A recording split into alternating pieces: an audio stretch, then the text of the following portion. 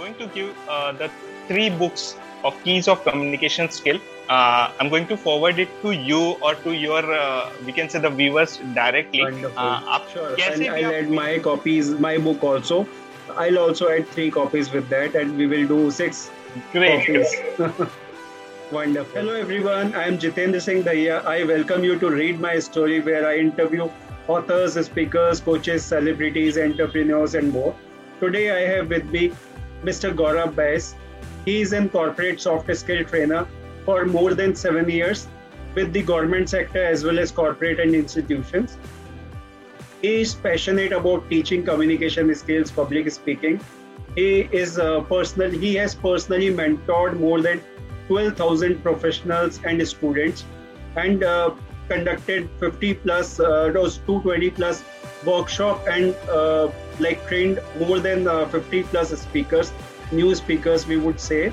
He is a renowned author of the best-selling book Keys of Communication Skills, and published this book from scratch to launch in just 60 days. Today he will be sharing and discussing with us about his life journey. So let us hear from him. Welcome, Gourav. The platform is open, and now over to you. Thank you so much Jitendra sir, आपने मुझे यहाँ पे invite किया और आपके इस एक we can say chat show interview और मतलब जब मैं ये कॉम्बिनेशन देख रहा था तो मुझे बहुत ही अच्छा लगा, और इसका पार्ट बनना ये मेरे लिए प्रिविलेज की बात है. तो thank you so much for inviting me here, और definitely I am excited for this recording. Thank you so much for being here. And first thing I would like to ask you is about your past life, how it has affected you to become what you wanted to be and what you are right now. Okay, past life is like a roller coaster. मेरी life बहुत ही roller coaster की थी. I started my journey very early. 12-13 साल की उम्र में मैंने अपनी जर्नी स्टार्ट की थी.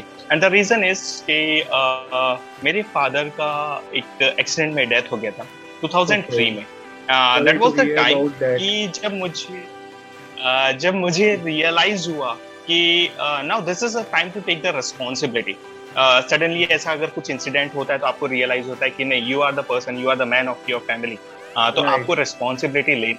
तो at the age of 12 and 13 मैंने ये रिस्पॉन्सिबिलिटी अपने ऊपर ली, एंड देन स्टार्टेड वर्किंग. मुझे स्टार्टिंग से होता है ना, आपके दिमाग में कई बार चीजें सेट हो जाती है कि आपको बिजनेस ही करना है. correct. मैं मेरे फादर को देख रहा था, उनका कंस्ट्रक्शन का बिजनेस था, उनकी सीमेंट वगैरह की शॉप थी, तो मेरे दिमाग में भी वो सेट था कि मुझे बिजनेस ही करना है स्टार्टिंग से. And then I get involve in the things, और बहुत सारी छोटी छोटी चीजें की मैंने. Like I started at the age of 12 I started selling की प्लास्टिक के खिलौने वगैरह. वहां से मैंने स्टार्ट किया था. एंड देन मूविंग फॉरवर्ड फिर second hand mobile, bikes and lot of business. और मेरे साथ में पॉजिटिविटी ये रही कि मुझे सक्सेस बहुत जल्दी मिलते गई. तो at the age of 19 I bought my own car, the Tavera. मतलब 19-20-21 साल की उम्र में जब एक normal person is like just to start, उस एज में मैंने अपनी गाड़ी टवेरा ले ली थी. And then I started working, travelling and that all. So ये अभी तक की मेरी जर्नी रही है till the date. And now you will be surprise कि मतलब इसमें कहीं ट्रेनिंग, ऑथर, एजुकेशन ये पार्ट ही नहीं आया. So this thing got introduced in the year 2015. 2015 में 14-15 के आसपास there is an organization JCI, Junior Chamber International. यहाँ पे इफेक्टिव पब्लिक स्पीकिंग एंड ऐसी वर्कशॉप्स होती है where you train yourself. आप अपनी पब्लिक स्पीकिंग को सुधारते हो, देन आप सर्टिफिकेशंस करते हो, and then you become a zone trainer. मतलब उस पर्टिकुलर ऑर्गेनाइजेशन के आप सर्टिफाइड ट्रेनर बनते हो after practicing 2 to 3 years. So I became a trainer there, and then got introduced with the communication skill and the public speaking. And definitely we are going to talk about more in the upcoming. Right. So with this, I'd like to know more about you. What are the things you are passionate about in your life? The things I am passionate about in my life is the technology. मुझे technology से इतना ज्यादा प्यार है, मैं कहीं ना कहीं टेक्नोलॉजी से कनेक्ट रहना चाहता हूँ या उसके बारे में जानना चाहता हूँ। और द सेम थिंग, मैं एक we can say commerce field का एक स्टूडेंट रहा हूँ, लेकिन मुझे टेक्नोलॉजी से बहुत ज्यादा प्यार है because I am very much interested in social media marketing, SMO और website development, app development and all. ये मुझे इतना था कि मतलब साइंस, मुझे जब ये चीजें सीखनी थी तो मैंने C++, जावा, ये लैंग्वेज जो क्लास मेरी होती नहीं थी, फ्रॉम माय साइड मैं इन चीजों में इन्वॉल्व हुआ और ये चीजें सीखना चालू की। जो जब मेरे कंप्यूटर साइंस के फ्रेंड्स लोग अपनी क्लासेस लगाते थे तो मैं उनके साथ में क्लासेस करता था। देन दे यूज्ड टू से कि गौरव ये करने की क्या जरूरत है कि आप कॉमर्स के अपना जाकर के अकाउंट्स का, इकोनॉमिक्स का, ये सारी चीजें पढ़ो। सो आई वाज लाइक कि नहीं, मुझे ये चीजों में सीखना है। रिजल्ट, हम आज एक IIESD एक कंपनी ओन करते हैं, Creative 7, ये 2 कंपनी ओन करते हैं। IIESD totally about the education, communication skill and public speaking, and the second company is the Creative 7। Creative 7 जो कंपनी है पूरा website development, social media marketing, advertisement, video advertisement and many things, branding. So मतलब ये चीजें मेरा बहुत रहा है कि कम्युनिकेशन जहाँ पे मैं पब्लिक से बात कर सकूं, एंड एक्सप्रेशन जहाँ पे मैं टेक्नोलॉजी का यूज करके वो सारी चीजें कर पाऊं। तो ये मुझे बहुत ही ज्यादा, I am crazy about it कि मुझे ये चीजें अगर करने मिलते तो मुझे बहुत मजा आता है। So wonderful, you are working on 2 aspects of the thing. One is technology and second is communication. This is really awesome. So I'd like to know more about your work. Like since you have just mentioned that technology and communication are the things you are working on, so I'd like to know more about your work experience, what all you have done in your life and how the things were moving ahead. Okay, as I mentioned about the 2 things, मैं बताना चाहूंगा कि मैं अभी बात करना चाहूंगा communication skill के बारे में। मैं IIESD के बारे में मैं थोड़ा सा एक्सप्लेन करता हूँ। IIESD का कंसेप्ट कैसे सामने आया। I am from a very small town, Gondia, Maharashtra. मतलब बहुत सारे ऐसे लोग हैं जिन्होंने तो नाम भी नहीं सुना होगा कि ये सिटी कहाँ एग्जिस्ट करती है।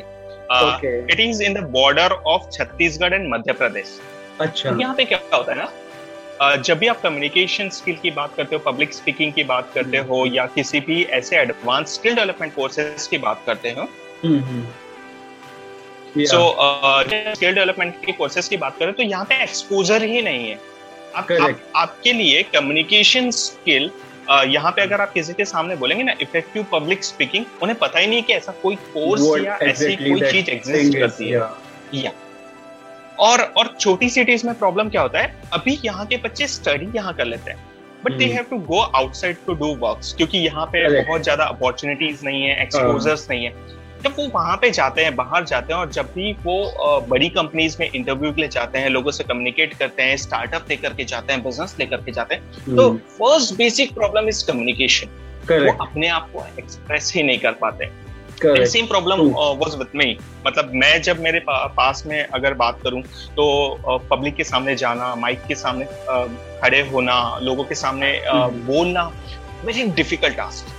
मतलब ऐसा लगता था कि यार आप कोई भी सजा दे दो, लेकिन पब्लिक के सामने आप खड़े मत करो मुझे। And this was the time कि मतलब मुझे एक रियलाइज हुआ कि नहीं, कहीं ना कहीं अगर मुझे बिजनेस करना है तो मुझे कम्युनिकेट तो करना ही पड़ेगा, मुझे जॉब करना है तो मुझे कम्युनिकेट तो करना ही पड़ेगा, या फिर अगर मुझे एक छोटी सी दुकान भी चलानी है तो मुझे कम्युनिकेट करना पड़ेगा।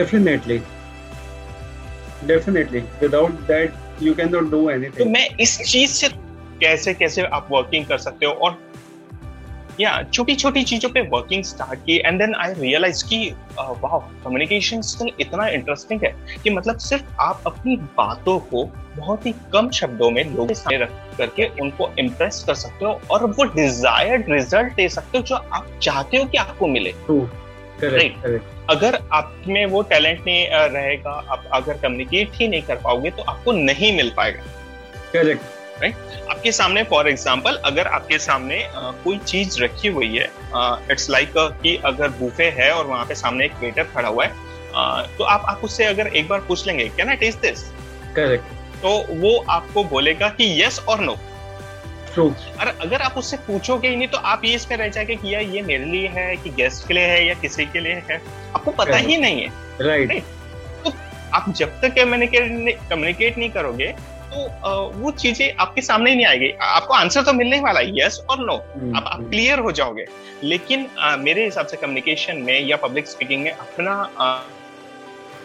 एक क्लियर विजन होना बहुत, कंफ्यूजन के स्टेट में आप बहुत आगे तक के नहीं जा पाओगे, कहीं ना कहीं जरूर जाओगे लेकिन बहुत आगे तक के नहीं जा पाओगे। सो दैट्स व्हाई कि मुझे ऐसा रियलाइज हुआ and then I started working on it कि मतलब धीरे धीरे मैं सीरियसली बोल रहा हूँ कि 17-18 तक के मैं बहुत ज्यादा इंग्लिश में बिल्कुल भी बात नहीं करता था। और ये बहुत बड़ा मिथ है कि आपका कम्युनिकेशन बेटर होने के लिए, छोटी सिटी में अभी भी जो लोगों को लगता है कि आपको अच्छी इंग्लिश, फर्राटेदार इंग्लिश जो बोलते हैं ना, जो एडवर्टीजमेंट भी कही रखे हैं, फर्राटेदार इंग्लिश बोलना सीखिए और बिना एकदम अटके बोलना सीखिए, तभी आप एक अच्छा कम्युनिकेशन नहीं। आप हिंदी बोलिए, इंग्लिश बोलिए, मराठी बोलिए, अपनी कोई भी वर्नाकुलर में आप बात कीजिए, अगर आप अपनी बात को क्लियरली स्पष्ट रूप से किसी के सामने रख पा रहे हो ना, तो मतलब आप एक अच्छे कम्युनिकेटर हो।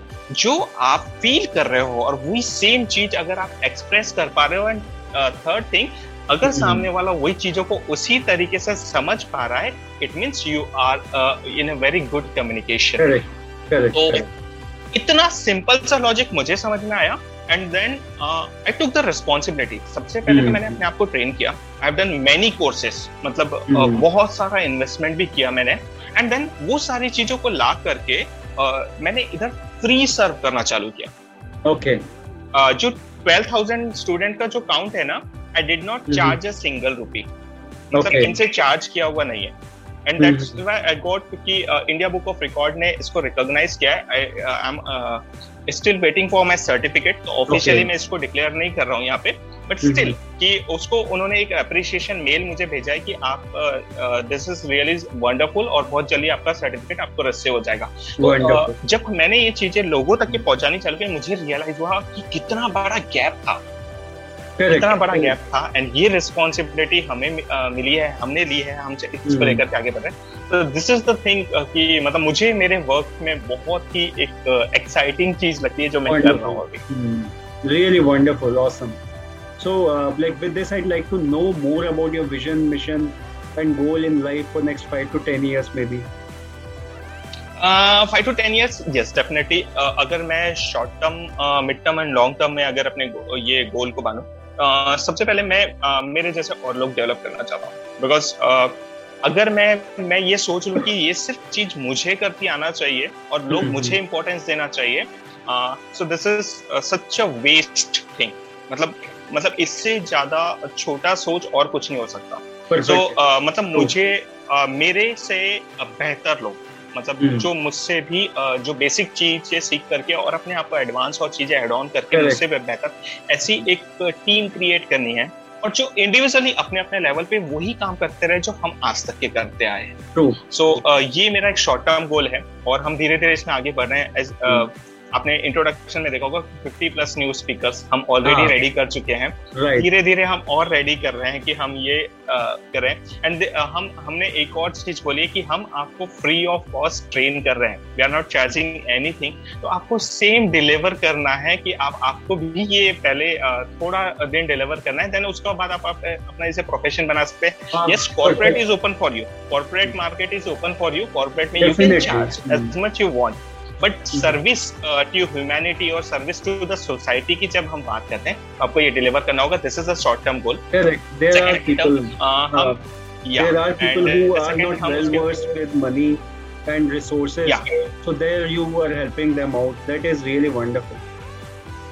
And one more thing कि अगर आप जब भी ऐसे कोर्सेज की बात करते हो ना, I am extremely sorry to say this, लेकिन ट्रेनिंग फैटर्निटी में एक जो बड़ा गैप दिख रहा है मुझे, मतलब मैं एक्सट्रीमली सॉरी, मैं उसी फैटर्निटी का पार्ट हूँ। हम अपने कोर्सेज की फीस इतनी हाई करके रखे हुए ना, एक कॉमन पर्सन, एक कॉमन बच्चा या एक कॉमन वो नहीं सोच सकता 10,000, 15,000, 20,000, 50,000 के कोर्सेस है। ये बहुत डिफिकल्ट है, मतलब मेरे जैसे कॉमन पर्सन के लिए बहुत डिफिकल्ट है, क्योंकि मैं उस पोजीशन पे, although I have invested around 10 to 12 lakhs की खुद को डेवलप करने में, बट मैं इतना क्या we can say the privilege था कि मैं वो चीज कर पाया, लेकिन कोई ऐसा होगा जिसके पास में शायद नहीं होगा, राइट? लेकिन वो एक अच्छा स्पीकर होगा, गौरव से बेहतर बोलता होगा, या गौरव से बेहतर चीजों को एक्सप्लेन करता होगा। Potentially, we are just providing a there are platform. many people. Yes. But the thing is, they're not getting the right opportunity or right trainings. Yes. So हमें सिर्फ उन्हें प्लेटफॉर्म प्रोवाइड करना है। तो 25 तक के हम अपना इंस्टीट्यूट सेटअप करेंगे, एंड 2030 माय विजन, तैयारी जो चल रही है इंडिया का एक लीडिंग स्किल डेवलपमेंट कॉलेज की तरफ हम लोग बढ़ेंगे, जहां पे एजुकेशन पे हम टच नहीं करेंगे, एजुकेशन बिल्कुल भी टच नहीं करेंगे, लेकिन स्किल डेवलपमेंट कोर्स, मतलब आप आइए, स्किल डेवलप कीजिए, अपने आप को वेल ट्रेन कीजिए, प्रोफेशनली उस चीज को स्टार्ट कीजिए, and then you can start earning. तो हमारा कंसंट्रेशन यही है, and IIESD is going to be that college. I am damn sure 2030 is our target. Wonderful.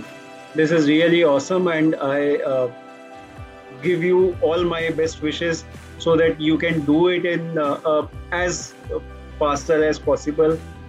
You are targeting it to 2030, but I wish you could be able to do it in 2025 or 2026 maybe. My best wishes are always with you. Thank you. Yeah, thanks. With this, I'd like to know more about the key components of lessons, like of training programs you are running on the skill sets related to communication and public speaking. What are the key components you can you push on, you work on?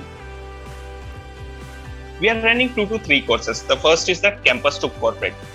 Campus to corporate हम लोगों ने जो specially जो young minds है उनके लिए design किया है। ये जो ग्रेजुएशन से पास होते हैं and then they try to go for a corporates, तो उन्हें नहीं पता होता कि ड्रेसिंग सेंस कैसा होना चाहिए, इंटरव्यू कैसे देने हैं, ईमेल कैसे लिखने हैं, टेलीफोन एटिकेट्स क्या होते हैं, स्मॉल टॉक एटिकेट्स क्या होते हैं, देयर लॉट ऑफ थिंग्स। तो हमने एक 10 प्रोग्राम्स का एक सेट बनाया है। और सीरियसली जब मैं ये देखता हूँ कि जब बच्चों को एक बेसिक एटिकेट्स के बारे में बताया जाता है, ईमेल एटिकेट्स के बारे में, या इवन की व्हाट्सएप एंड जो स्मार्टफोन एटिकेट्स के बारे में बताया जाता है, वो जब चीजों को देखते हैं तो इतना इंप्रेस होते हैं कि वाओ सर, ये छोटी छोटी चीजें भी इतना इफेक्ट करती है। लाइक ड्रेसिंग, अपने ड्रेसिंग के ऊपर मैं बताया कि उनको पता ही नहीं था। वो पहले क्या होता था, किसी भी इंटरव्यू के लिए जा रहे हैं तो स्पोर्ट्स शूज पहन के चले जाते हैं। They were like कि सर मेरे पास तो ये सबसे बेस्ट था, ये नया। I was like कि नहीं, कुछ चीजें हैं जो not only your words, your body express many things. तो आपका कॉन्फिडेंस, आपका बॉडी, आपका dressing sense and all the things. तो कैंपस एंड कॉर्पोरेट में हम ये बताते हैं। कम्युनिकेशन स्किल में आपको आपका टॉक कैसे ओपन करना है, कैसे आप बात करेंगे, कैसे चीजों को, ओपन क्वेश्चन, क्लोज क्वेश्चंस क्या होते हैं, इसके बारे में बहुत सारे लोगों को यही नहीं पता होता कि open question, close question, funnel questions क्या होते हैं। वो ये होता है कि किसी भी कम्युनिकेशन के लिए जाते हैं, सेल्स के लिए जाते हैं, और वो हमेशा क्लोज क्वेश्चन पूछना चालू कर देते हैं। एंड जब क्लोज क्वेश्चन पूछना चालू कर देता है तो वो डेड एंड होता है। हर क्वेश्चन के बाद लोगों को पता ही नहीं होता है कि open question and close questions के बारे में। एंड देन वो क्लोज क्वेश्चंस पूछे जा रहे हैं, एंड देन उनको ये लगता है कि वो रिजल्ट नहीं आ रहे, right? So this are the things जो हम कम्युनिकेशन स्किल में उसके बाद में बताए। एंड देन पब्लिक स्पीकिंग, कई बार होता है आपका डिबेट होते हैं, आपको पब्लिकली अपने आप को एक्सप्रेस करना होता है। अगर बेसिक रूल्स ही नहीं पता है, राइट, तो आप अपने आप को एक्सप्रेस नहीं कर पाएंगे। इट मींस हो सकता है कि आपका डोमेन नॉलेज बहुत अच्छा हो, लेकिन अगर आप चीजों को अपने तरीके से एक्सप्रेस नहीं कर पाए ना, तो एक अच्छी अपॉर्चुनिटी जो डोर पे खड़ी थी वो जा सकती है। So this are the things जो हम 3 प्रोग्राम्स के थ्रू डेवलप करते हैं। वैसे तो फिर और बहुत सारे ऐसे प्रोग्राम है, decision making, goal setting, time management and lot of programmes we do, but this are the key programmes जो जिसके लिए स्टूडेंट्स हमारे पास हैं। Correct. So, like, what are the main focus learning from your program? How and what value your students or your audience can derive, and how they can take it further while they're like going for an interview or public speaking program maybe, or some group discussion kind of a thing. So how they should take it further? Okay, so as we talk about the outcome, अभी तक हमें बहुत अच्छे results outcome के basis पे मिले हुए हैं। एक लास्ट जो बैच जो हमें अभी तक का हमारा सबसे अच्छा रिजल्ट है, 54 स्टूडेंट हम ट्रेन कर रहे थे, एंड आउट ऑफ 54 36 स्टूडेंट्स ऐसे थे जिन्हें डायरेक्टली कहीं प्लेसमेंट मिला, एंड देन वो उन्हें जॉब मिले, and they are in a very good companies like TCS, Cognizant, Persistent, ऐसी कंपनी में कैंपस के थ्रू ही मिला, क्योंकि बहुत सारे ऐसे कॉलेजेस होते हैं जहाँ पे कैंपस आता है but training and placement department वो हेल्प नहीं करना चाहता या वो हेल्प नहीं कर पाता, वो लिमिटेड कहीं ना कहीं चीजें, या तो फिर जस्ट एक स्पेस फिलअप करना होता है उन्हें, तो वो करते हैं वो, और ये रह जाती है। जब बच्चों की ये प्रॉब्लम्स हमारे पास में आई, हम लोगों ने उनसे बात की एंड देन प्रोग्राम डिजाइन किया, जब वर्किंग चालू की तो हमें बहुत अच्छा आउटकम मिला और उसका रिजल्ट्स बहुत अच्छे मिले। And when we talk about the public speaking, हमारे कुछ अच्छे स्टूडेंट्स हैं जो यूट्यूब अच्छा कर रहे हैं, कुछ इन्फ्लुएंसर वर्ल्ड में अच्छा आगे बढ़ रहे हैं, एज ए इन्फ्लुएंसर वो वर्क कर रहे हैं, थाउजेंड्स ऑफ फॉलोअर्स है जो उनके साथ में वर्क कर रहे हैं। And public speaking, yes, public speaking के प्लेटफॉर्म पे बहुत सारे ऐसे लोग हैं, एक हमारे वीडियो जॉकी हो चुके हैं, एक हमारे स्टेज इवेंट्स ऑर्गेनाइज करने लगे हैं, and he is very happy. जब भी मैं उनसे बात करता हूँ ना तो मुझे बोलते हैं कि सर अगर ये चीजें मैं पब्लिक स्पीकिंग नहीं सीखता या ये कॉन्फिडेंस मेरे अंदर में बिल्डअप नहीं होता ना, तो एक सेकेंड सोर्स ऑफ इनकम नहीं आ पाता। मुझे नहीं पता कि मैं फुल टाइम इसे करूंगा या इन फ्यूचर में इस चीज को कितना दिन कंटिन्यू कर पाऊंगा, लेकिन जो फिलहाल में जो मुझे एक सपोर्ट चाहिए था वो इस प्रोग्राम से मुझे मिला, and I am really thankful, क्योंकि ये कहीं ना कहीं मुझे इसका एक we can say the output मिलते ही रहेगा, इसका मुझे आउटकम आते ही रहेगा इन फ्यूचर में भी, तो ये मेरे लिए बहुत, and this are the things कि जब आपको लगता है ना कि मतलब मोर देन ए मनी, जब कहीं पे आप अपने देखते हो स्टूडेंट्स को जाते हो, एंड देन अभी तो 12,000 प्लस स्टूडेंट्स हो गए रेलवे स्टेशन में, बस स्टैंड में, जब आप लोकली जाते हो और आपको स्टूडेंट्स मिलते हैं, उनके पेरेंट्स आते हैं, सर हमारा बच्चा भी यहाँ पे है एंड अच्छा कर रहा है, ये वो थैंक्स करते हैं ना, this is the real earning. तब हमें फील होता है कि वाह, जिस इंटेंशन से, जो विजन से, जो मिशन के साथ में एक स्टार्ट करते हो आप, वो फुलफिल हो रहा है, तो इससे अच्छा कुछ नहीं हो सकता। Wonderful. This is really awesome. Like people are taking advantage and seeing the opportunity in different fields and getting into it, and they are doing well. This is really wonderful. So now, like I'd like to know more about you. Since you are a trainer, you are a speaker, and you're coaching many people. So I want to know about your past life when you were a child. Were you a kind of an introvert or extrovert kind of a person, and how you transformed yourself, and what were the challenges you were facing, and now what are the benefits you are gaining out of it? I'm going to share a small incident जो मेरे बारे में थोड़ा सा बताएगा। Previously I was like a introvert, कि मतलब बहुत ज्यादा शाय, किसी से बात नहीं करना, चुपचाप रहना है, एक कोने में रहना है, मतलब ऐसी किसी एक्टिविटी में इन्वॉल्व नहीं होना है कि जहाँ से आपका टीचर का ध्यान आपके ऊपर आए और वो आपको बोले आओ ब्लैक बोर्ड में कुछ करो या कुछ एक्टिविटी करके दिखाओ या कुछ पढ़ के दिखाओ। पढ़ाई दूर दूर तक की कोई वास्ता नहीं, मतलब पढ़ाई से बिल्कुल भी एक ऐसा इंटरेस्ट ही नहीं था, मतलब ऐसा कि बिजनेस कुछ तो भी बिजनेस करना, भले एक छोटी सी किराना की शॉप क्यों ना करे, लेकिन एक बिजनेस करना, इट वाज लाइक कि वो एक माइंड सेट हो जाता है। एंड ये आई थिंक 8 की बात है, व्हेन आई वाज इन 8, तो आपके मिड ईयर एग्जाम्स होते हैं, दिवाली के जो दिवाली से पहले जो एक एग्जाम्स होते हैं, हाफ ईयरली एग्जाम्स जो बोलते हैं, सो वो एग्जाम्स थे, उस एग्जाम्स हुए, मेरा इन्वॉल्वमेंट हमेशा की तरह उसमें बिल्कुल भी नहीं था, एंड जब रिजल्ट्स आए तो आउट ऑफ 650 मार्क्स का पेपर था वो, एंड 650 मार्क्स में से मुझे टोटल जो मिला मैं इतना आउट ऑफ फोकस था कि 86 मार्क्स मुझे मिले, सिर्फ 86 मार्क्स। मतलब किसी सब्जेक्ट में मुझे 14, किसी सब्जेक्ट में 15, किसी सब्जेक्ट में ऐसा करके मुझे 86 मार्क्स मिला। एंड बोलते ना कि कई बार फेल्यूअर्स आपके लिए एक चेंजिंग वो लेकर के आता है, and that was the time कि मुझे क्लास के सामने बुलाया गया, मुझे बिल्कुल बताया गया कि ये देखो ऐसे भी है कि जिनको 86 मार्क्स मिले हैं, कुछ नहीं कर रहे हैं, स्टडीज पे ध्यान नहीं है, एंड दैट ऑल। तो उसके 2 रीजन थे। 8 में मेरे फादर की डेथ हुई थी, इट्स 2003, तो कहीं ना कहीं थोड़ा सा वो भी चीजें डिस्टर्ब कर जाती है। एंड फिर आपका खुद का भी ध्यान नहीं था, आप एकदम शाय थे, आप जाते थे, क्वेश्चंस नहीं करते थे, जो पढ़ ले। आई रिमेंबर 21 में जब मुझे सेम स्कूल में टीचरों को मैं ट्रेन कर रहा था। कुछ टीचर्स पुराने थे, बाकी तो सारे नए टीचर्स थे। उन्हीं टीचर्स को मुझे ट्रेन करने का मौका मिला, पब्लिक स्पीकिंग उनके सामने मुझे बात करने का मौका मिला। ट्रेन द टीचर हमने एक प्रोग्राम किया था उन लोगों के लिए। And the same so this is the thing कि जब आप कोई स्किल सीखना चालू करते हो ना, not only public speaking, communication skill, किसी भी प्रकार की अगर स्किल अपने आप में अंदर लेकर के आ जाते हो ना, तो फिर आपको सक्सेस की तरफ बढ़ने से कोई नहीं रोक सकता, कोई भी चीज हो।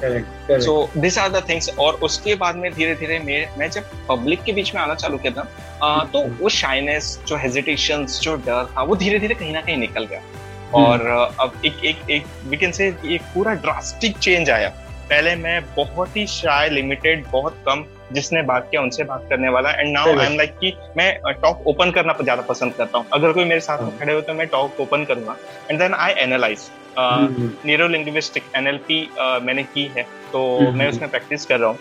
आई लव टू कि मैं किसी को एकदम एनालिसिस करूँ और उनके बारे में अपने से जानने की कोशिश करूं, और मैं ये देखता हूँ कि वो पर्सन किस प्रकार के होंगे, and then I start open talk करता हूँ मैं, एंड देन मुझे बहुत अच्छा लगता है। सो एक पूरा चेंज हुआ है, and then now I am extrovert कि हाँ, चीजें को अपने तरीके से लेना, बात करना, and open to all kind of. Wonderful, great. So throughout this life, like throughout your journey, who were the people who supported you the most?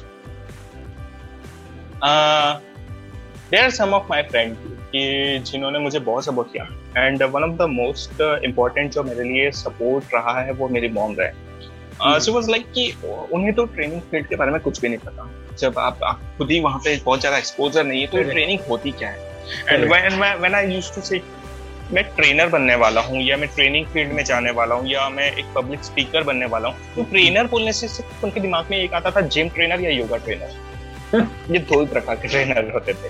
So यही चीजें दिमाग में थी। फिर धीरे धीरे उनका चीजें मैंने क्लियर की, मैंने वर्किंग स्टार्ट की, एंड जब फिर पेपर्स में, न्यूज़पेपर में मेरे नाम छपने लगे कि मेरा यहाँ पे सेमिनार हुआ, यहाँ पे वर्कशॉप हुआ, इतने लोगों ने अटेंड किया, ये रिस्पॉन्स रहा। एंड जब लोग आके मम्मी से बात करते थे या उनको बोलते थे कि यार गौरव का हमने वर्कशॉप अटेंड किया, या यूट्यूब में उनके वीडियो देखे, बहुत ही शानदार उनका ये है, तो उनका हमेशा से सपोर्ट रहा था। जब वो नहीं जानते थे कि ट्रेनिंग फील्ड क्या होती, तब भी वो एक चीज ये बोलते थे, कुछ भी करो बट उससे किसी को अगर नुकसान नहीं हो रहा है तो आई एम विद यू। मतलब उससे आप किसी के सेंटिमेंट्स को हर्ट ना करो या किसी का नुकसान ना करो। अगर ऐसा कुछ भी कर रहे हो तो फिर लाइफ में कुछ भी करो। ऐसा नहीं है कि आपको जॉब ही करनी है, बिजनेस ही करना है, इट्स योर कॉल, आप अपना डिसीजन खुद लो, लेकिन आपकी जिससे किसी का नुकसान ना हो और किसी को हर्ट ना हो, बस इतना ध्यान रखना, बाकी कुछ भी करो। एंड देन फिर उनको तो ट्रेनिंग के बारे में सब समझना चालू हुआ। एंड देन फिर मेरी बुक के बारे में, फिर जब मेरी पहली बुक उन्होंने देखा तो रिव्यू दिया कि नहीं, ये कवर पेज मुझे अच्छा नहीं लगा। And that was the time कि अच्छा लगा कि वाओ, नाउ कि अब उनका इन्वॉल्वमेंट है। सो मुझे ये एक अच्छा लगा। तो वो मेरी मॉम, मेरी सिस्टर बहुत बड़ा सपोर्ट रहे। एंड डाउनफॉल्स ऐसा कि रोलर कोस्टर आया। एंड मेरी जो मैंने बताया कि मेरा ट्रैवल्स का बिजनेस था, तो 2019-20 के आसपास मैं बता रहा हूँ, उस समय मेरी गाड़ी को एक नक्सल अटैक में बम ब्लास्ट में उड़ा दिया, and my total business was collapsed. उस समय फिर I started become a hero and become a downfall and then become a zero again. मतलब कुछ नहीं, जहाँ पे आप एक प्रॉफिटेबल बिजनेस रन कर रहे थे, वहाँ पे आप एक माइनस वाले बिजनेस में, लॉस वाले 17-18 लाख रुपए के लॉस वाले बिजनेस में आप आ गए सडनली। एंड वो एक बहुत लॉस था। Then at that time also मेरी फैमिली ने सिर्फ एक ही चीज बोला कि वी आर विद यू। ये लाइफ है, अप डाउन होते रहते हैं। मैं बहुत उस समय लो फील कर रहा था। नेवर लाइक कि नहीं, हम है ना, मतलब दोबारा से जब स्टार्ट किए थे तब भी कुछ नहीं था ना। देन उनका ये था कि सोच ले कि अब स्टार्ट कर रहे हैं। Correct. And that was the एक मोटिवेशन था कि जब आपके पीछे एक पर्सन भी होता है ना, कि जब वो बोलते थे कि कर, भले आपको पता है कि वो सिर्फ आपके सामने पीछे सिर्फ वर्ड है, लेकिन वो वर्ड इतने पावरफुल होते हैं कि आप लाइफ में कुछ भी अचीव करने के लिए पागल की तरह बढ़ने लगते हैं। And that was the time कि जिसके बाद में फिर मैंने पलट के नहीं देखा। वन टू वन लोगों से मिलना, बात करना, अपने बिजनेस आइडियाज रखना और सारी चीजें लेकर के आना। And then today we are running 2 company और बहुत जल्दी हम एक आर्टिस्ट के ऊपर में एक वेबसाइट भी लॉन्च करने वाले हैं। अभी with in I can say 15 days हम लोग एक और वेबसाइट लेकर के आ जाएंगे। Wonderful, this is really awesome. So like throughout your life, who were your inspiration and motivations? Inspiration and motivation तो मतलब मुझे ऐसा लगता है कि मेरे लाइफ के एक्सपीरियंसेस ही रहे हैं, क्योंकि मुझे खुद को जानने का बहुत मौका मिला।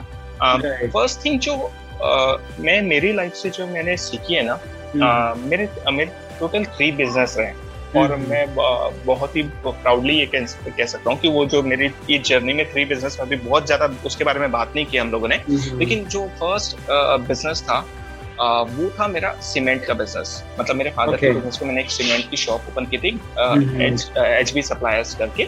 तो Gaurav traders and HB suppliers मेरा बिजनेस था, तो मैंने वो की थी। The first business is of cement, तो it means that concrete.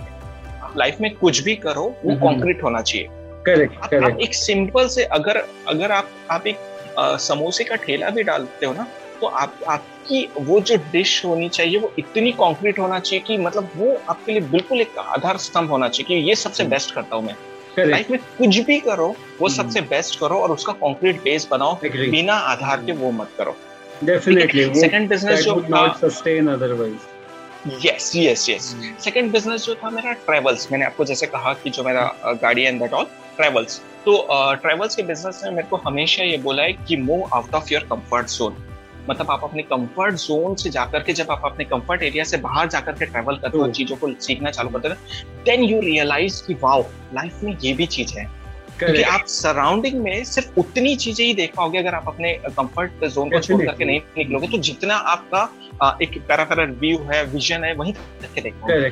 But जब आप ट्रैवल करोगे, अपने एरिया से बाहर जाओगे, देन यू विल रियलाइज कि वाओ यार, कितनी अच्छी चीजें हैं, कितना अच्छा नॉलेज है, कितने नॉलेजेबल एंड हेल्पफुल लोग हैं। दुनिया आपका हेल्प करने के लिए रेडी बैठी है। आप हेल्प मांग के तो देखिए, या उनसे जाकर के बात करके तो देखिए। आपको मांगना भी नहीं पड़ेगा। जितने भी अच्छे इंसान है ना, उनसे आपको मांगना नहीं पड़ेगा, खुद ही आपके लिए एक स्टेप फॉरवर्ड आएंगे और बोलेंगे ये तू कर, मैं तेरे को सपोर्ट करता हूँ। This is absolutely correct. This is the second thing, travel business, and the third one is the training industry, जिसमें मैं आया education। आप किसी भी फील्ड में रहो, अपने आप को एजुकेट करते रहो। Definitely। हमारा कंसेप्ट है कि हम अर्निंग की तरफ बढ़ रहे हैं। The one thing is that कि अगर लर्निंग की तरफ बढ़ते रहे ना, तो बहुत ही बेस्ट होगा। एजुकेशन कभी मत छोड़िए। कॉमर्स फील्ड में होने के बाद में मैंने अगर जावा, पाइथन और ये सारी चीजें पढ़ी, क्योंकि मुझे अपने आप को एजुकेट करना था। क्योंकि अगर मैं अपने आप को एजुकेट नहीं करूंगा, कल चल के अगर मैं किसी भी वेब डेवलपर हायर करता हूँ, वो मुझे कुछ भी बोल के चला जाएगा और मैं उनकी हाँ में हाँ मिला दूंगा। लेकिन अगर मैं अपने आप को एजुकेट कर लूंगा, तो वो कुछ भी चीज बोलने से पहले एक बार जरूर सोचेगा कि सर को ये बताना है, तो मतलब वो जानते हैं या नहीं जानते, एटलीस्ट एक बार उसके दिमाग में थॉट चल रहा है। So first thing is that कि कंक्रीट बेस बनाए। Second thing, leave your comfort zone, travel कीजिए, आउट ऑफ बॉक्स जाके वो काम कीजिए। And the third one is that educate yourself. This are the 3 important lesson जो मुझे मेरे लाइफ के लगते हैं, और इन्हीं के ऊपर मैं आगे बढ़ना चाहता हूँ हमेशा। Correct, true. This is really awesome. And like with this, I'd like to know more about the thing you mentioned previously also, the success. So what is your take on success? How you feel that success would be looks like to you? How it look like to you? For me, success is just a smile. कि मतलब अगर if after any achievement, चाहे छोटी हो या बड़ी हो, अगर मेरी मॉम के चेहरे पे स्माइल आ रही है, मेरे सिस्टर के चेहरे पे स्माइल आ रही है, मेरे सराउंडिंग के लोगों के आसपास के चेहरे पे स्माइल आ रही है, तो वो मेरे लिए सक्सेस है। मुझे कभी भी लग्जरी जो चीजें है ना, वो अट्रैक्ट नहीं करती अपने तरफ। if anyone say कि यार आप particularly ये job कर लो, ये रख लो, rather than गोइंग देयर, मैं चूज करूंगा कि मैं मेरी फैमिली के साथ रह करके उनके साथ एक छोटे छोटे मोमेंट बिताना, चाहे वो किसी का बर्थडे सेलिब्रेशन हो, कुछ नहीं, संडे की गुपचुप पार्टी हो या कुछ भी हो, दैट आई बिलीव कि वो मैं सक्सेस पे काउंट करता हूँ. एंड द सेकेंड थिंग जो मैं सक्सेस के लिए काउंट करूंगा कि अगर कोई और पर्सन मेरी थोड़ी सी भी हेल्प से, नॉट हेल्प नहीं बोलूंगा, मेरी थोड़ी सी भी अगर नॉलेज शेयरिंग से अगर वो अपनी लाइफ में कुछ अचीव कर लेता तो वो मेरे लिए सक्सेस है. पर्सनल सक्सेस और मेरे लिए कुछ नहीं. पर्सनल सक्सेस मेरे लिए सिर्फ स्माइल है मेरे सराउंडिंग की. And the second thing is that अगर मेरे कारण कोई कुछ अचीव कर लेता है, छोटी सी भी चीज, और उस जर्नी का मैं एक छोटा सा भी 1% भी पार्ट हूं ना, that's a success for me. तो मैं उस चीज को अपने लिए सक्सेस मानूंगा. Wonderful. So with this, we are moving on to the last question. What, like any message or advice you would like to make to our viewers and listeners? What would that be? एक important thing जो हम अपने साथ यहाँ से as a take away लेकर के जा सकते हैं, मैं ये अपनी लाइफ में फॉलो करता हूँ, चाहे आप पब्लिक स्पीकिंग में हो, चाहे आप किसी भी प्रकार का प्रेजेंटेशन या जॉब या कुछ भी करते हो. 3 important things: what's new, what's important and what's beneficial. Correct. अगर ये 3 पॉइंट के ऊपर में, अगर आप कहीं फॉर एग्जांपल अगर कहीं पब्लिक स्पीकिंग में जा रहे हो तो आप क्या नया बोल रहे हो, क्या इंपॉर्टेंट बोल रहे हो, क्या बेनिफिशियल बोल रहे हो, उससे किसी को क्या फायदा होगा. अगर आप कोई प्रोडक्ट मार्केट में लेकर के जा रहे हो तो क्या नया है आपके प्रोडक्ट में, क्या इम्पोर्टेंट है, क्या दूसरों से क्या अलग है, एंड व्हाट बेनिफिशियल, वो लोगों को कैसे हेल्प करेगा. अगर सिर्फ ये 3 पॉइंट आप अपने लाइफ के किसी भी एस्पेक्ट में अगर रख करके सोचते हो ना, तो आप हमेशा यूनिक होंगे. सेम अगर कभी हमें बोला जाए कि गांधी जी का के ऊपर मैं ऐसे लिखूं, हम अगर वही चीजें लिखे कि born on 2 October, freedom fighter और ये सारी चीजें, सो आप वो सबकी तरह कॉमन हो जाएगा. लेकिन अगर आपके दिमाग में ये 3 पॉइंट रहे, व्हाट्स न्यू, मैं क्या नया बता रहा हूँ, what's important and what beneficial, ये क्या, अगर ये 3 पॉइंट के ऊपर में रख करके अगर आपने सोचना चालू किया ना, believe me guys, you are going to be a single product, you are going to be a unique product, और लोग फिर आपको कॉपी करेंगे, आप किसी का कॉपीड वर्जन नहीं होंगे. So this are the things कि मुझे ऐसा लगता है कि यहाँ से आप एज अ टेक अवे लेकर के जा सकते हैं. Wonderful. This is really awesome. And if people started following these things in their life, in any situation, they would be able to make most out of that. Really wonderful. So I must say that it was an amazing insights you have just shared with us, and the discussion we had was really amazing, and I would like to hear more from you maybe in coming sessions. So looking forward to hear from you soon. Thank you so much, Gourav, for your time and sharing wonderful insights with us. I'll also share your website and social media link so that people can come and connect with you, take your help wherever they feel like. And guys, don't forget to check that out too. Thank you everyone for watching and listening. I hope you all must have gathered a lot of information and enjoyed watching it. Don't forget to like, share, subscribe. Have a good time. Thank you and bye-bye. Thanks so much.